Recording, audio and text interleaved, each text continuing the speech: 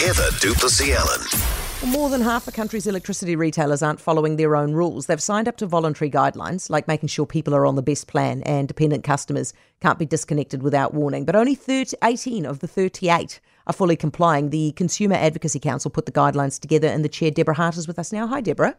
Hello. Are you surprised that it's voluntary and they're not doing it? Not really. We didn't put these guidelines together, actually. The retailers did it with the Electricity Authority. And they said, look, these are the guidelines and we'll follow them. And lo and behold, they haven't. And really, they should have been mandatory from the get-go, but now really we know that they haven't worked as well as they should have. And the Electricity Authority just has to move quickly and make them mandatory. Okay, so not a surprise that they're not doing it, right? But is there any one of them who you want to name and shame, Deborah, as being particularly egregious in their flouting of their own rules?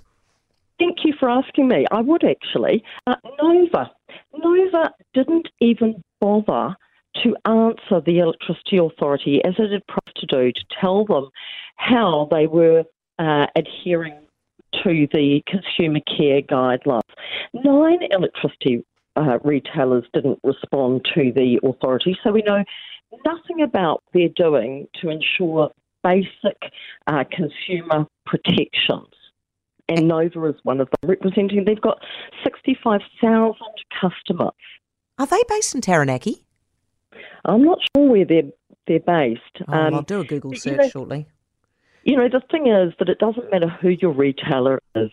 You know, you should know that they're going to be able to afford you basic protections, like that, you know, they'll tell you if you're on the best pricing plan for you, that they will not be able to disconnect you without going through some mandatory steps. I mean, this is an essential service. It's not like, you know, will I or won't I buy a latte today? Yeah. It's like water.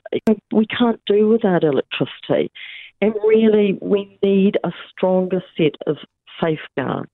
Okay, who's doing well, Deborah? Who's doing particularly well deserves a gold star? Well, it is quite hard to tell who is doing really well, because this is a self-assessment. So not only were the standards, they're just guidelines, they're not mandatory at all.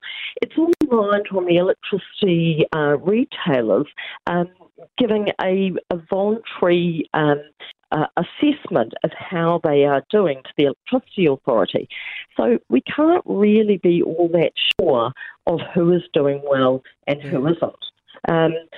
But I'll tell you 2 companies that have done the right thing in terms of these guidelines, and that is Meridian and Flick, who have said we should be making these mandatory.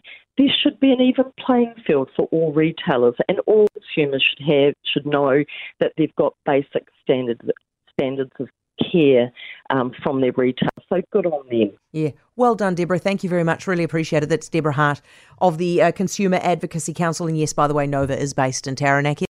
For more from Heather Duplessis-Allen Drive, listen live to News Talk ZB from 4 p.m. weekdays or follow the podcast on iHeartRadio.